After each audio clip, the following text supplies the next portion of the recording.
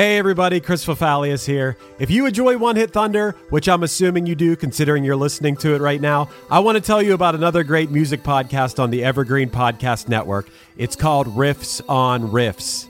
On this season of Riffs on Riffs, hosts Toby Braswell and Joe Watson are breaking down one iconic pop song each week. Everything from Taylor Swift's Cruel Summer to Journey's Don't Stop Believin' to Naughty by Nature's OPP. Each week, they crack open the song, trace its history, decode those cryptic lyrics, and unearth the hidden gems in its musical DNA. Not only do they dive into the song's history, lyrics, and impact, they also go down some fun and oftentimes hilarious rabbit holes. So yeah, if you're a fan of One Hit Thunder, I think you'll also enjoy Riffs on Riffs. So go hit that subscribe button on Apple Podcasts, Spotify, or wherever you get your pods. Hey everybody, I'm Chris Fafalius, and I'm the producer of Krista Makes a Podcast and the host of the One Hit Thunder podcast. And I'm Matt Kelly, host of Horror Movie Night and the producer / the head of content for the Geekscape Podcasting Network. Between the two of us, we have, believe it or not, 25 years of podcasting experience, and we want to help you start your own podcast. We know podcasting, and we want to share that knowledge with you. So whether you're new to podcasting or you want some feedback on your currently active podcast, we want to help. Or perhaps you're just overwhelmed with all of the editing work. Well, we can help you with that also. You can check out our website at weknowpodcasting.com for more information. We're excited to help your podcasting dreams become a reality.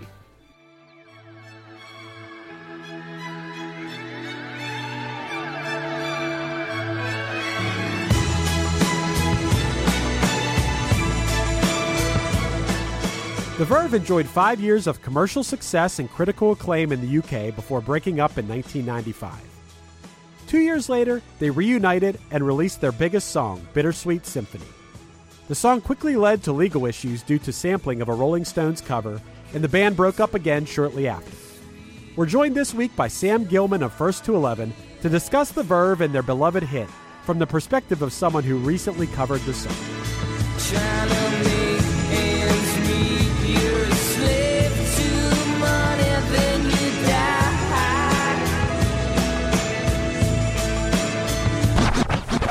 One hit is all you need to make the money guaranteed, and you can live off royalties forever. And it makes me wonder, is it just a wonder, or is it one hit thunder? All right, Sam, so you chose The Verve Bittersweet Symphony, not to be confused with The Verve Pipe. And I have to say right off the bat, this is a much better song than The Freshman by The Verve Pipe.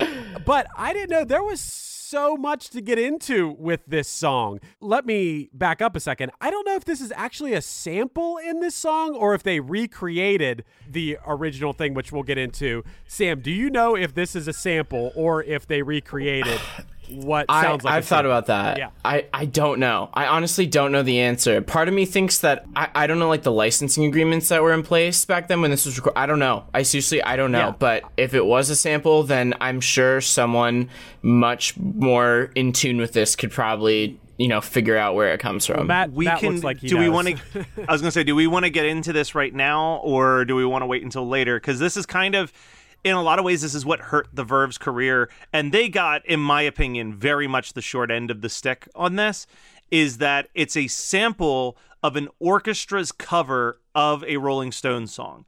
And they followed all of what they thought was the proper process, and they got approval and paid for the royalties for that cover. What they didn't realize was that they also had to buy the songwriting credits off of the Rolling Stones manager, who then went and sued the band for him not getting any royalties for the songwriting credits.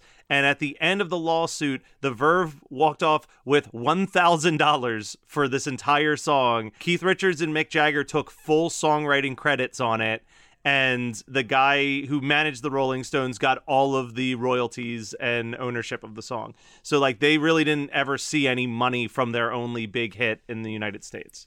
Wow. God, that breaks my... You know what? It also... I guess in a way it kind of makes me fearful because, now that stuff is so much more amplified, everyone wants to keep tabs on what's being... even in, my somewhat short original career, I've experienced difficulties with getting samples from producers before, and everybody kind of has their own, like, well, I want this percentage, and that's such a bummer. That makes me so sad. I will say my favorite quote came from Richard of The Verve, who, when asked about it, he said, well, to be fair, Bittersweet Symphony is the best Rolling Stones song in 20 years. Oh, man. I would definitely agree with that because I remember the Rolling Stones 90s songs, which as much of like, I feel like the Beatles and the Rolling Stones are always spoken in the same sentence. And this might be a bold statement, but I don't think those two bands should be said in the same sentence whatsoever. I think it's a burnout versus fade away type situation where it's like because the Beatles' career was so short, they didn't have time to do the 40 years of damage that the Rolling Stones were able to do. Like, I think if the Beatles and the Rolling Stones both broke up at the exact same time in their career, then they'd be comparable. But the Rolling Stones just kept going and really kind of tarnished what like their really solid start of their career was. Yeah, it's also funny because you speak them in the same breath, but like my dad was a huge Rolling Stones fan, but if I was like, what's another band you listen to? He's not going to immediately follow that up with, oh, you know who else? I really like the Beatles. He's like, I like the Clash and I like Squeeze and stuff. He's not going to go like the Rolling Stones and yeah, probably the Beatles next. Like I agree with that. Actually, we did a commission for the Rolling Stones. We did You Can't Always Get What You Want. And we had, I suppose, First 11 is some very, like, I almost wish they were here to give their very, like, mixed views of, like, the very coveted, especially the Beatles. They have, like, most of us are split on the line of, like, the Beatles did so much, like, simplicity does not directly correspond with, like, mindless music. Like, they have beautiful songs, and I don't know how anybody could really argue that. But then there's the person who plays bass, Ryan in First 11, he's on a different side of the fence with that, where he's a bit more like, imagine if there was a Beatles today, like what would people think of them if people wrote the same, like almost like lullaby-esque songs. It's kind of interesting. I don't know. I think that the Beatles laid the groundwork for everybody. and I don't know if you could simplify them as, I mean, yeah, sure, they have some chill songs, but I just think that like you'd be hard pressed to find anybody that wasn't in one way either directly or indirectly influenced by the Beatles when it comes to rock and roll music, pop music. I don't know. Whereas I don't feel that way about the Rolling Stones. I don't know. Maybe I never dove deep enough into the Rolling Stones, but I know that the Rolling Stones hits, I'm just not feeling them nearly as much. I would go as far to say as like the Brian Wilson Beach Boys are much more important, in my opinion, than anything the Rolling Stones did. I don't know. I wasn't there in the moment to experience the Rolling Stones. I think they're cool. I just, musically, I don't go as deep. But that's not who we're here to talk about. We're here to talk about The Verve. And this story behind this band was way more interesting than I thought this was going to be. I guess it's one of those songs that's kind of played in the background of my life. That sample that we're talking about, which I don't know, to me, that's kind of the song. The melodies and the lyrics, which when I looked into the lyrics, they're really cool. And yeah, the melodies are cool, but it's that sample, man. And I can kind of see the argument that first of all, the way that sample makes me feel is I feel like for some reason the first thing I think of, and I don't know why I think of this, but it makes me think of like a commercial for like chocolate where the chocolate is very decadent chocolate. And it's like, like a liquid chocolate coming down. I don't know why I don't think it was actually used for that, but I could see it very easily being used for that. And that's what it makes me think of. I didn't realize the huge impact of this song, I guess especially in the UK, but also just in general from a critical acclaim standpoint of this song, of how like highly praised and so much acclaim thrown on this song over the years. I didn't realize that. I don't know. I guess I was just not hip to that. So we had gotten a lot of requests to do this one, and like everyone can sing back that melody, but the hardest ones to do are the ones that are that kind of repetitive, because You're like, how much can you mess with this song? How much can you flip it, interpret it? And then there's also the idea that song's pretty isn't that song like over 5 minutes, like the original recording? And so yeah, that it was a tricky one. But when you get into like the super highly coveted song, I mean, now we're putting out, you know, a song a week, it's not as much risk reward, but when you put out such a song that's so acclaimed and everybody from any genre or background can really just think of that song when they hear it. Palms get a little sweaty when you think about having to put out a new cover of it. I can tell you that much. It's funny. I guess just from my perspective, I didn't think of this song and this band as more than just another 90s one-hit wonder. I think in my research of the band, I got a little more of an appreciation for them. You know, I thought it's really cool when I saw some interview stuff with Richard Ashcroft where he talked about how the bittersweet part of the Bittersweet Symphony is about how he perceives life as being this thing where you ceaselessly toil to make ends meet only to die in the end. I thought that was a pretty dark and deep thing about this song that I never really paid attention to the lyrics to. Yeah, I think I have an appreciation for this song for sure. Yeah, I mean, I feel like that is a bit of the underlying theme with a lot of the like more like European-esque like grunge kind of like English beat, like very, very politically charged, or maybe not even politically charged, but very just like very kind of polarizing lyrics that's very like it hits you in the face and then you're like, that was a really nice song, and then like you said, you go back and you look at the lyrics. So it's funny, I modeled that cover after the Smashing Pumpkins, and the Smashing Pumpkins song I'm a huge fan. Good friends of mine who have not really ever touched music will listen to like Today because it's on Rock Band, and they're like, man, this song is so great. I'm like, yeah, that song's pretty dark. Like, I would never, I'd never burst your, but it's a beautiful song. Listen to it to your heart's desire. But man, I mean, just take a second and listen to it. But I think that's so beautiful. I mean, I think that's amazing. Yeah, I definitely think that Billy Corgan is of all of the like grunge bands of the 90s, I think he took the most notes from that Brit pop style that you're talking about, where you just have very pretty medley like melodies and instrumentation, but then you like dig just a little bit deeper into the lyrics. Like I remember when I finally really read the lyrics to Tonight, and I'm like, oh, this is a really sad song. Yeah. Like this is a really, really sad song. Talk about sad. I looked a little deeper into this song, and something else that Richard Ashcroft said in an interview was like part of the inspiration for this song was that his father died suddenly of a brain hemorrhage when he was only 11 years old. And he said that his dad was an office clerk who worked 9 to 5 and got nowhere. And then that's what made him realize that like that sort of life wasn't for him, which made him pursue music and a creative life. So, I mean, it's as dark as it is light, you know, it's as sad as it is inspiring. And yeah, I think that's a pretty beautiful thing about this song. And from what I read, it made me like Richard Ashcroft a lot, who, for all I knew about him, is he was the hunk walking down the street in the music video. For anyone who hasn't seen the music video, it's just this tall, lanky guy walking down the street, running into people, knocking over a woman, just singing the words to the song. Eventually, at the very end of the video, the rest of his buddies in the band meet up with him, and they all walk down the street together because, as you all know, there's nothing better than walking down the street with your buddies.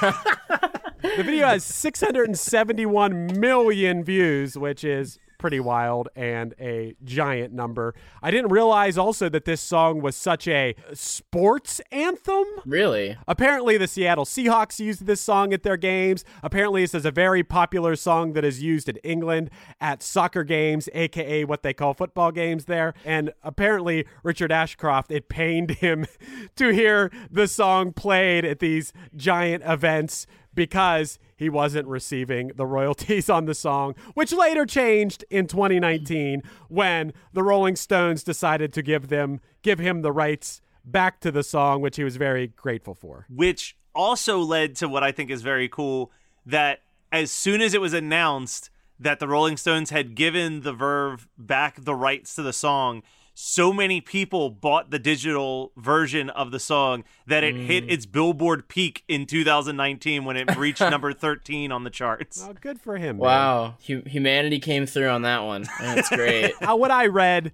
about the band in general, The Verve, is all the standard stuff. Like, it sounds like what I've read about, like, Oasis and what I've read about, like, you know, every big this style of music band from Britain in the 90s. It's like the same story. There's drugs involved. There's fighting involved. There's a breakup. There's whatever. It's all like the stuff you would expect almost when you listen to the music. It's what you would expect. If that, I don't mean to generalize, but it's just the same story you've heard so many times before. And this song was recorded during a reunion. They had already broken up once before this song came out. Their credentials prior to Bittersweet Symphony are nuts. They were like the opening band for Smashing Pumpkins' Siamese Dreams tour in the UK. Wow.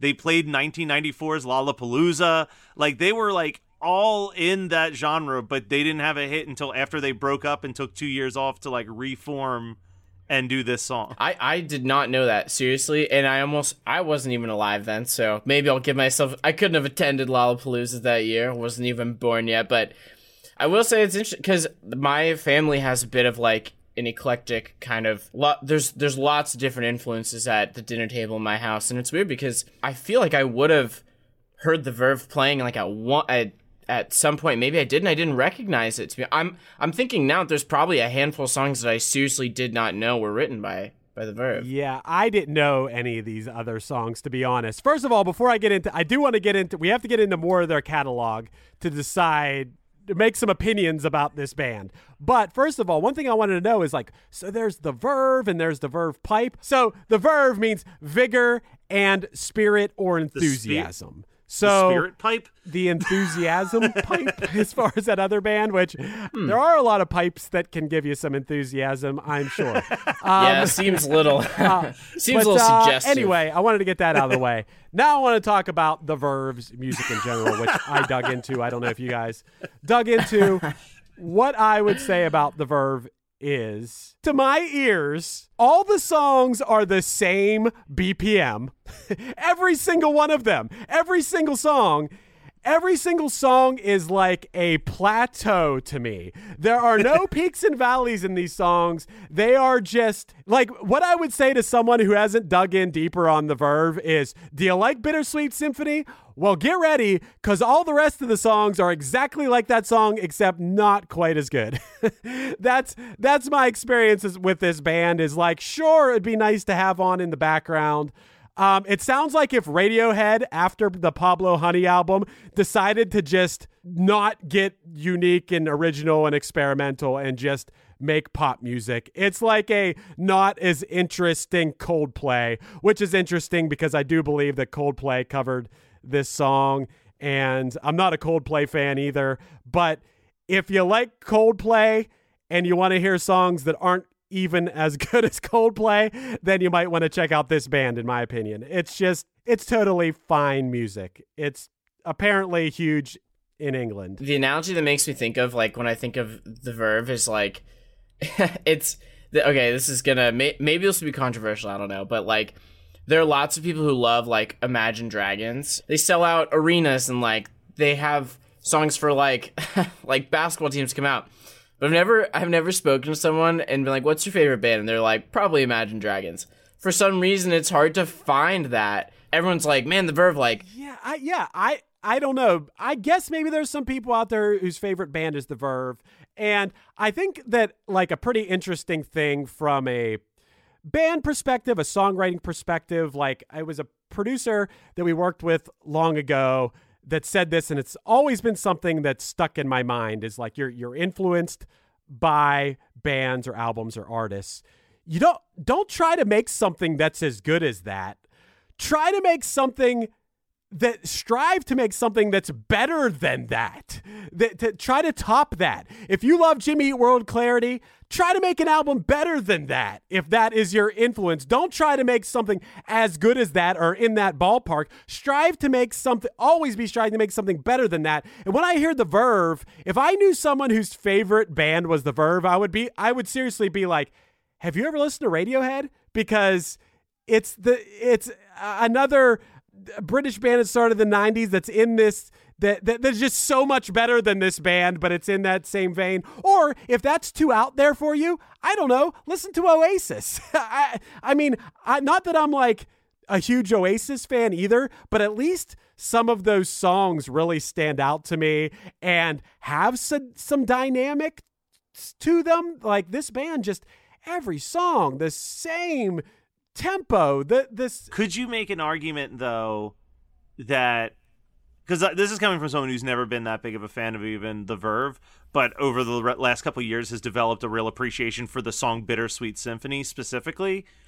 Do you think that the song itself is strong enough that it's just like, hey, if you were only going to be able to cash in on one really good song, like they found that really good song at least? Yeah, for sure. I think this is a really good song. I'll give it to him there. Like, Yeah, agreed. I guess I'm trying to figure out, and I'm not trying to be negative. I mean, this is a great band. I think they're really, really great band. I just wonder, like, what am I missing? What style? I saw them described as like sort of psychedelic, and I don't really hear that too much.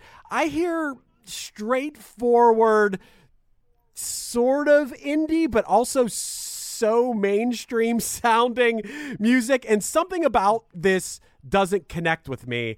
And I would be someone inclined to connect with a band like this. I think that like I am a target demographic of this band, and I just don't know why the catalog, why the deeper catalog doesn't connect with me, because it seems like it really should. I feel like also the emphasis for distribution was also based more on live performance at the time this record released too, in my opinion. It's so you kind of imagine like if you go and see like the Talking Heads live, it's one person acoustic guitar, one song. Next song, it's 3 people come out on stage. By the end of the show, there's like 50 people on stage. It's like a full fake orchestra, 3 drummers. It's like, wow, I cannot wait to go listen to those guys' records. Like, if this person was opening for a band that I was really excited to see, I'd be super inclined to go see them. And although this hit it in, 2019 with, like, the re-release and everything, still, like, when this came out, like, if you went to go see them just play, like, they're touring on their first record, like you said, the dynamics aren't really there. It's not as captivating. Like, you don't have a moment where everyone's just in the crowd, like, with their lighters up and stuff, and then the next moment everyone's just freaking out and, like, going crazy. So it's different. It changes the energy. The Talking Heads are a perfect example of a band that is so dynamic. The difference between Talking Heads songs from Wild Wild Life to Psycho Killer to, Once in a Lifetime, like, the songs are so different, from upbeat to sad songs to happy songs to just, you have so much there, and this... They've done, like, straight disco songs. Yeah, I mean, maybe that's what I need. This band, if you...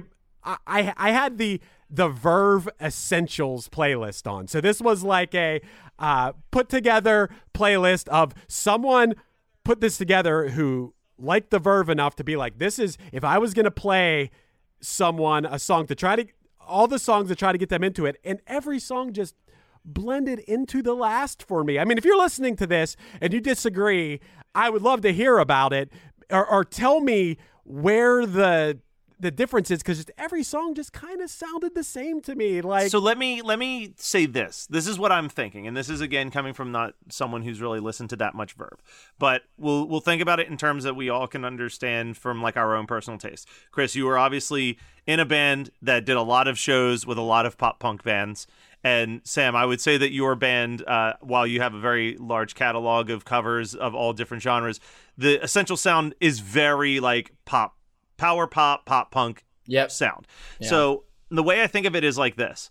There are always going to be 2 schools, right? There's going to be people that just want Blink-182 to record Dude Ranch 14 times. And then there's going to be people that want to hear when they do something different. Or like Alkaline Trio is a great example of like Alkaline Trio. Some people think that the stuff where they kind of went more into like the gothy sound is like the best stuff that they ever did because they were like breaking out of the trappings. But then there's an equal amount of people who were like, thank God they did This Addiction because it was a return to what they sounded like when they were 18 years old.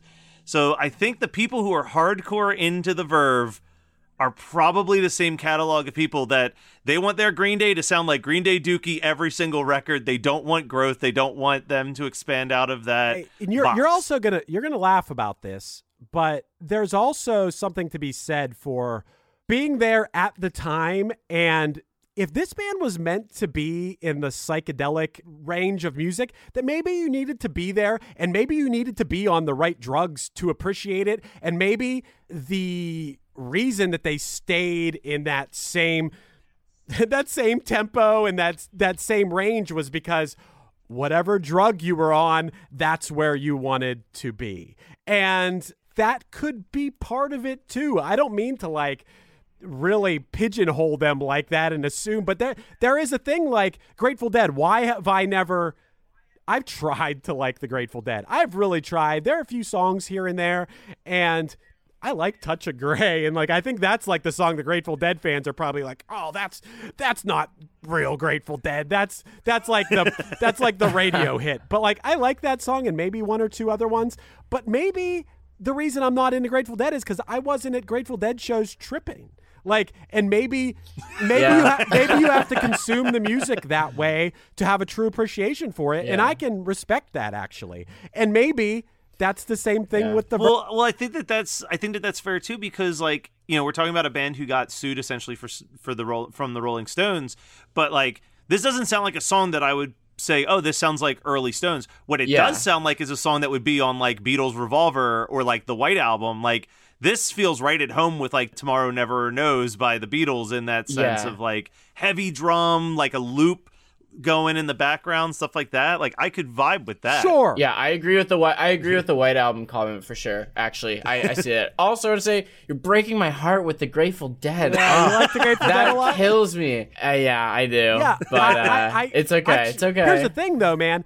I respect the hell out of them. I think their whole culture is cool. I think if I was there, I would have had the best time ever. But it's just trying to get into. I tried so hard. Well, I think that consuming music now, we don't have to, I think, even say this, but it's so much different than consuming music back then. When it was what you got was literally like what you would go to the store and physically purchase. Now you buy CDs so you can remember the name of a bit. I almost laughed when I was handed CDs at like Warped Tour, and I was like, great, now I can like write down the name of your band on my phone and go listen on Spotify. Yeah. It is different.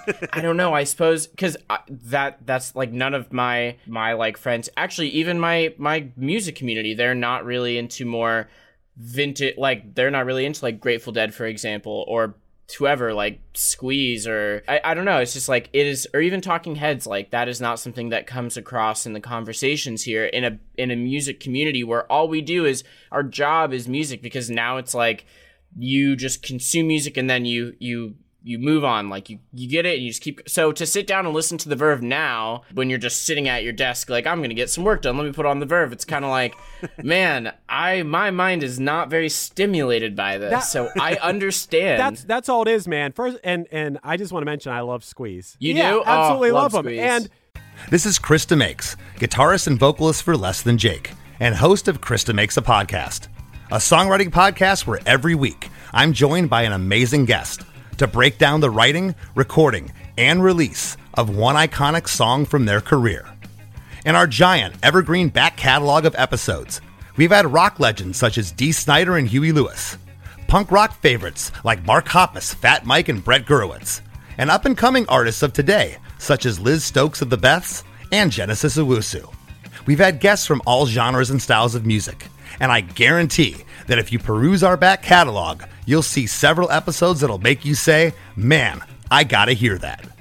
Whether you're a fan of music or a creator of music yourself, you'll take away a whole new appreciation for the songs you know and love. Krista Makes a Podcast is available for free on all the places you could possibly listen to podcasts, and new episodes come out every Monday. Hey everyone, this is Tuck from Fit for a King, an off-road minivan. Every week I bring you fun interviews alongside your favorite metalcore entertainers with my new podcast, Get Tucked. Join me every Monday with bands like Counterparts, Crystal Lake, like Moths to Flames, and many more. We play unsigned and undiscovered bands, deep dive into each artist's history, and of course provide the greatest breakdowns in current metalcore. Tune in to Get Tucked every Monday, out now through Sound Talent Media. Here's what I say, man. Just like I say the Verve, this band's great. Just because I'm not connecting to them doesn't mean that they're not great. And also, just like the Grateful Dead and anything else, it's like, I think they're really great. I just wonder what it is about them that I don't connect with, but that's fine. I think having strong opinions about music is fun. You know, like some things I really love, some things I don't, and I think talking about that is fun. And I think to just be like, yeah, that's pretty good, it's just boring. Like, I like having strong opinions about music because that's fun to me. And it's rare that you're gonna find me saying like, oh, that sucks. Like, it's rare they're going to find me saying that. It's more like I'm trying to figure out what's not connecting with me. It's like, I love the Beatles and I love Harry Nilsson and I love the Beach Boys, but why don't I connect with Led Zeppelin or Pink Floyd or the Rolling Stones? What's the difference there? What am I... Do you think it has anything to do with kind of a preconceived idea of that before you listen to it? Like, do you think it maybe not, because you're a musician and it affects things? Like, I had trouble getting, I don't even know if this is really the right way to phrase this, but I kind of had trouble getting into Billie Eilish for a little bit, because I think the way it's presented to me, like, as someone who kind of creates, is I was like, man, there is so much hype. Like, this truly must be the number one song in the world. And that changes things. Yeah, I completely get what you're saying there. And I do agree that you come into it like, oh, Led Zeppelin has just been, praised as like the rock gods and whatever. And then I listen to it, I'm like, I like Dire Maker. Dude, 100%. Because that's how I kind of feel about like Pink Floyd and Zeppelin as well, is like, I think that if I had just discovered these little obscure bands on my own, I would have been like, yeah, Pink Floyd and like Led Zeppelin are pretty good. But like, because like Led Zeppelin's sometimes in the same conversation as the Beatles is like one of the greatest bands in history, when I listen to that record, I'm like, yeah, like half of this I'm really into and the other half I could do without. So like, are they really the greatest band? And it almost like puts a critical perspective that wouldn't have been there if I just found out about the band. That being said, I do believe that I am able to, at this point in my life, separate what you're saying there, Sam, separate that sort of hype and just listen to it from a melodic, from a lyrical, from a songwriting, from a sonic perspective, and really be, regardless of popularity, whether it's a band from my hometown or a band that sold 100 million albums, listen to it at that level and just, does this connect with me? Does this make me feel something? I think that is the main thing. And it's like, it's really funny. Sam, you brought up Billie Eilish, but this is somewhat in the same kind of conversation. Last night, a buddy insisted that I watch this YouTube to learn about BTS, the band BTS. Yeah. Apparently, this is the biggest band in the world. And I like that Dynamite song. I get it. It's a pop jam, but I don't think I got the band. But as I learned about them more, and I heard that song with Halsey that I like, and then I heard songs here and there, I'm like, okay, I'm starting to get it. I am a fan of pop music, and I get this. I'm not a hater. Yeah, it's perfect that you brought up BTS, because BTS is now this 21st century pop band that is kind of more engineered to release singles rather than some cohesive piece of art, namely an album. Like, I am right now, like, even just corresponding with our team about like track listings for things, and it's weird because it's a different game. Like, lots of different producers co-write songs now for a record, and it's different versus having, I mean, let's just say 30 years ago, even like a Smashing Pumpkins record. Like, I bet if you asked Billy, like, what is the story behind this record, there's probably no mistake in any of the song titles, in the name of the record, which songs were put where. I think it was more kind of emphatic back then of track listing, and you listen to this as a whole. And as far as BTS goes, I must say, I also did not get the hype, but yeah, I think BTS is pretty good. Also, I think BTS probably has something going for them because they tend to challenge a lot of Korean stereotypes. Like, they do kind of supersede a little bit more than just like, oh, they released a song. It's like they dress this way, and there's like their military obligations they have to fulfill, and like they're still trying to like learning. Like, there are lots of things that are very like, yeah, you could probably only do this if you came to America and did it. I think I've said this on the show before, but I have a friend who grew up in Japan who is like the biggest BTS fan I've ever met. So much so that when her and I both had movie passes, and she would make me go see every BTS documentary that came out in theaters, which was like every 3 months. Wow. They had a new documentary about the band, and sometimes it was just like a live concert that we would sit and watch in a theater for 2 hours. But like sold out theaters in like the suburbs of Philadelphia with just diehard BTS fans packed in the theater to just like watch a subtitled documentary about the recording of like the next album that they were going to release. Yeah. That's insane. And Sam, I wanted to say to you is that I'm still a believer in the album. I love albums. Yeah. I'm all about keeping up with the times. I know that we're living in a singles world. I know we're living in a world where a song can get popular on freaking TikTok, and that's how it can become a hit. Like, I'm not blind to this stuff, but I still think an album is important. I'm all about like, hey, release the songs one at a time. Release 6 songs over the course of 8 months and then drop the whole album. Do the, what I've seen everyone from the 1975 do to like whoever. I'm down with that, but I do think an album for me is still an important thing. Did you ever have friends who would pop a CD in the car and hit shuffle? Because that would drive me absolutely nuts. Because I'd be like, yo, they put this in a specific order for a specific reason. Yeah. We live in a shuffle world now, though, man. We live in a shuffle world. We live in it's a shuffle world of that. Well, the advent of the playlist was so, I don't know. I mean, very under the radar, but you think about it and it's like, I use playlists all the time, but like you give consumers the power to just be like, yeah, I'll pick a song or two. I'll throw in some of this person too, and I'll just hit shuffle. And it's like, I mean, okay, like, sure, you are entitled to do whatever you want, but you think about that, like, imagine explaining the idea of like a playlist to some, like my parents growing up. Imagine having a device where you just have any song in the world you want. But if you can get past that, just saying, now imagine you can just create your own record and just draw from any. It doesn't even have to be the same artist anymore if you don't want to. I get angry by the dumbest little things because, like, I'm going to use Chris as an example. Chris knows that my favorite album by his band is Just Say Yes. I think that album is fantastic. So I have all of the songs from Just Say Yes in a ton of different Spotify playlists. But, like, I get so stressed when I'll, like, do a shuffle and it'll bring up a song called The Other Piano Man. And I love that song, but that song ends with the instrumental lead-in to the next track, Castaway. Yeah. And it is such a, like, frustrating situation to hear that build up, and I'm like, oh man, here comes Castaway. And then it's like, I don't know, Gangsta's Paradise by Coolio comes on. Like, it's like, no. Yeah. Well, hey, Sam, me and Matt are older than you. We had the experience of, like, the in-between. So your parents may have not had that sort of thing, but then we got to make mixtapes and mix CDs, but you had to to have actually, to make those, you had to have probably bought the album in one way or another, unless you were taping songs off the radio or something. Yeah. But now it's very interesting because you have access to literally every song ever made. You're going to make a 20-song playlist for someone you like or for a friend, and you have access to 1 billion songs, and you got to narrow it down. Yeah. And Sam, my question to you is,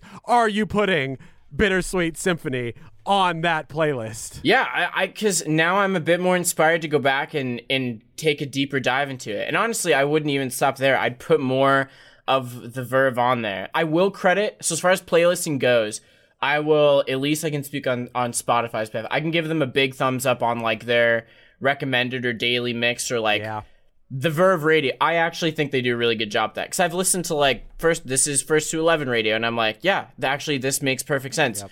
So the days leading up, so I was like, I should be getting my feet wet with that, because that's probably a great idea. I've heard people complain about this, but I can't really complain about it. I use Apple Music. I mean, I have a Spotify account too, but I use Apple Music. But every week they make a playlist that's like called For You, and I can't help but hit play on it. And every week I'm finding artists that I like because it's figured it out by the algorithms and stuff who I'm going to like.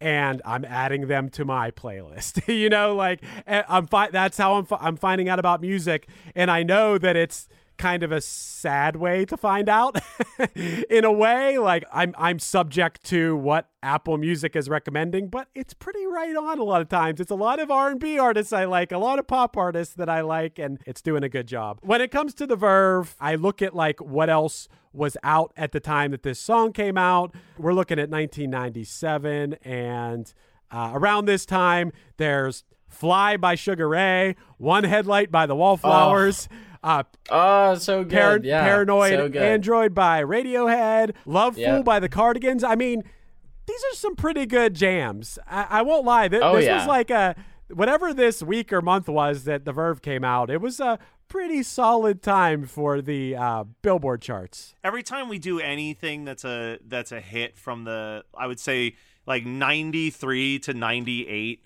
I'm just constantly reminded how solid the music was during that 5-year period. Like, that was just great songs. Yeah, I have a question. I mean, do you think, and there's no like redundancy here, I really mean it. In your opinion, people who have really lived through this, like, do you think that it was that solid when it came out, or do you think it needed time to marinate to become that very coveted? Because like almost all of those have been top 100s to me in my Spotify like Wrapped.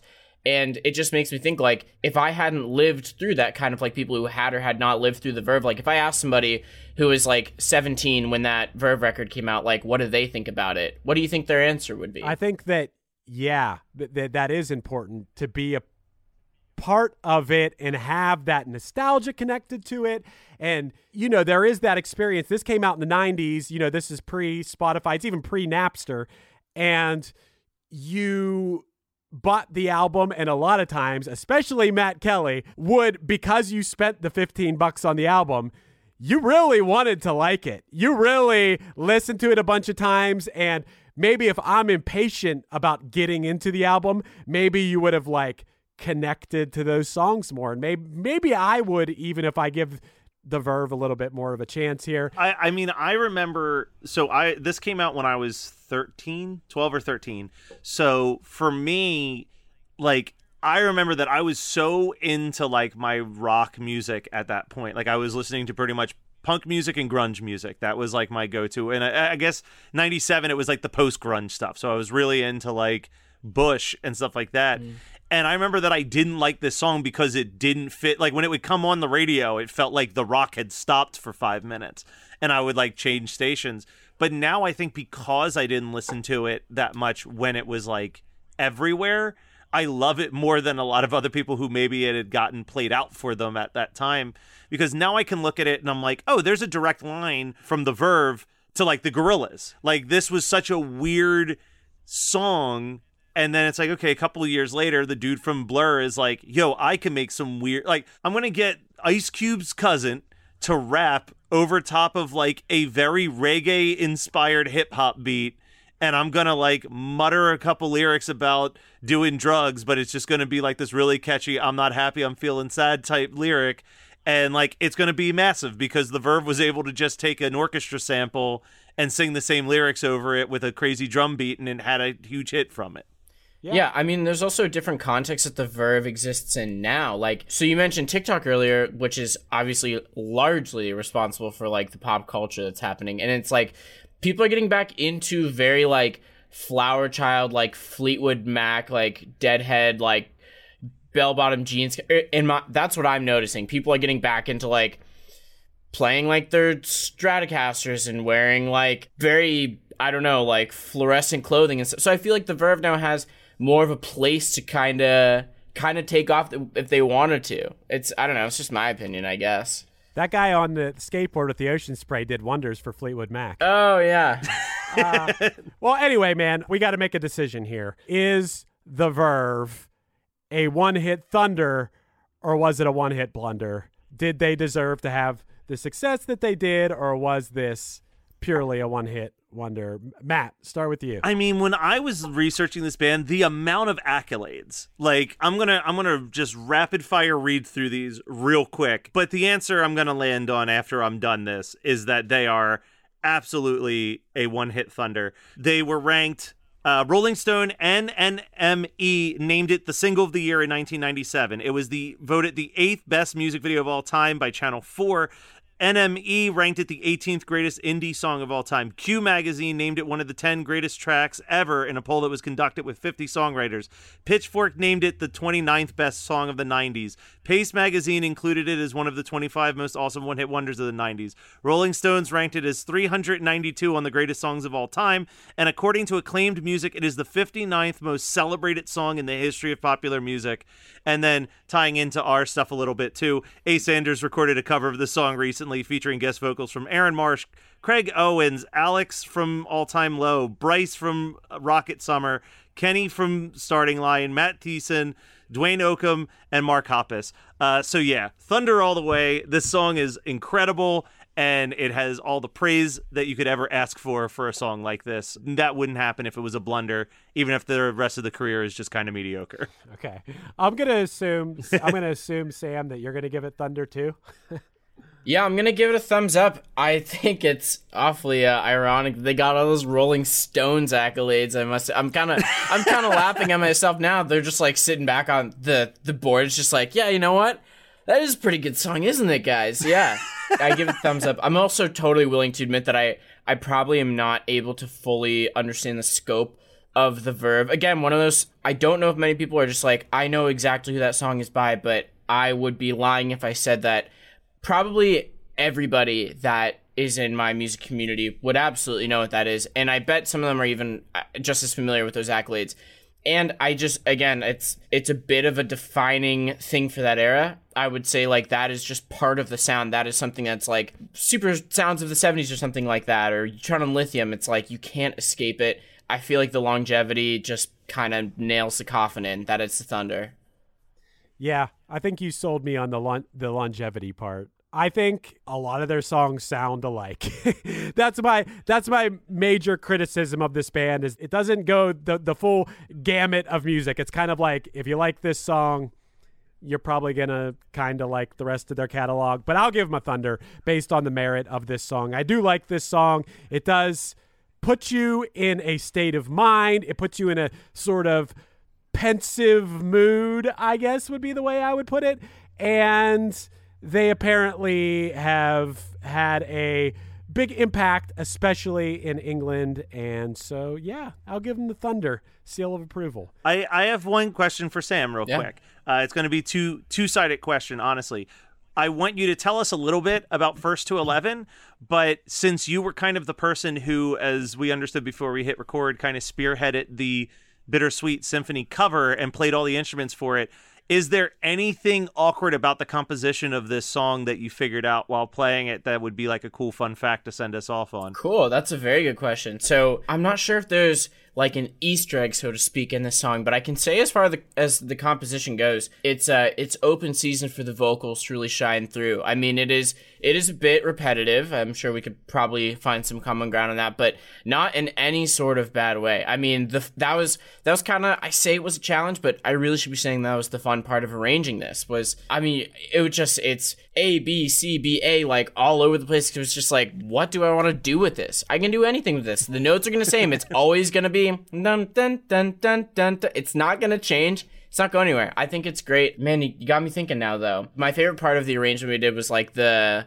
B section where the vocals change from like that main melody. I probably am doing a bad job describing, but I think the song deserves a lot more like awesome covers out there. Deserves a little more attention. All right, and tell us about the band real quick before we sign Sure. out. Band's doing well. We just recently, I think in December, hit 1 million subscribers. We are kind of on like a crazy streak of collabs right now, just collab after collab, both locally here in dreary Erie, Pennsylvania, and then also we're doing a lot of collab. Did with a YouTuber named 10 Second Songs. We just did Dream On, and we have some other ones that I don't know if I'm actually allowed to disclose them, but then also we have some original stuff coming out, and by the time this is out, we'll have original music out on the First to 11 channel. You guys can do time traveling, go back in time to March 18th when this has already been released, and you can go find out that we've now put out some original music. So everything's going well, and I'm super excited about the next, I think 2 covers away from the day that this is recorded. The next like 2 Thursdays away is going to be one of my favorite covers. So nice, man. Yeah. Thanks for coming on, brother. Thank you. This was so much fun. I love this. This was awesome. Why do you hide when your phone lights up the dark? Turning a cheek just to keep us apart. This has been One Hit Thunder. One Hit Thunder is hosted by Chris Fafalios of the bands Punchline, Pack, and Another Cheetah, and produced by Matt Kelly of Geekscape.net. Underneath me, you're hearing the new song Just a Friend by Concrete Castles, which debuted on First to 11's YouTube channel this week. Find them on the Concrete Castle social media accounts in our episode notes. If you have any interest in podcasting, visit WeKnowPodcasting.com for how Matt and Chris can help make your show sound as professional as possible. And let us know your thoughts on the show by emailing us at onehitthunderpodcast@gmail.com. Make sure to rate, review, and subscribe to us on your favorite podcasting apps, and tune in next week for another episode of One Hit Thunder. Do you still feel her in your shotgun seat? Flying down the 405, did you think about me? Broken memories clouding up your mind. I guess I'll never mean as much, but I still try. I don't know what's behind those eyes, underneath all the pretty lies, haunting me, leave me for dead. You're listening to the Geekscape Network. Hey, you. Do you have any plans this year? How's that going? Did you get 2020'd? Well, welcome to a brand new podcast called 2020'd, where myself, Benny Goodman, and my good friends Corey Payson and Siobhan Cronin from the band Lost Symphony also got 2020'd. And since the world ended this year, we decided why not just check in with some of our friends in the music industry and see how everyone's doing. We're going to get a candid look at life on and off the stage, as well as the mindset of some of the most successful people in the entertainment industry. New episodes drop every Sunday and Wednesday at 9 p.m. Eastern. And you can listen at 2020-d.com, soundtalentmedia.com, or on your favorite podcast app. Hey, this is Dewey Halpus, host of Peer Pleasure on the Sound Talent Media Podcast Network. Join me each week as I explore another long-form conversation with one of your favorite musicians, actors, comedians, or creatives. From Chino Moreno of the Deftones, John Gorley of Portugal the Man, to Fat Mike from NoFX and Ian Mackay from Fugazi and Minor Threat, we go all over the map. From Fall Out Boy to Slayer, Peer Pleasure has it all. Check us out now on Sound Talent Media.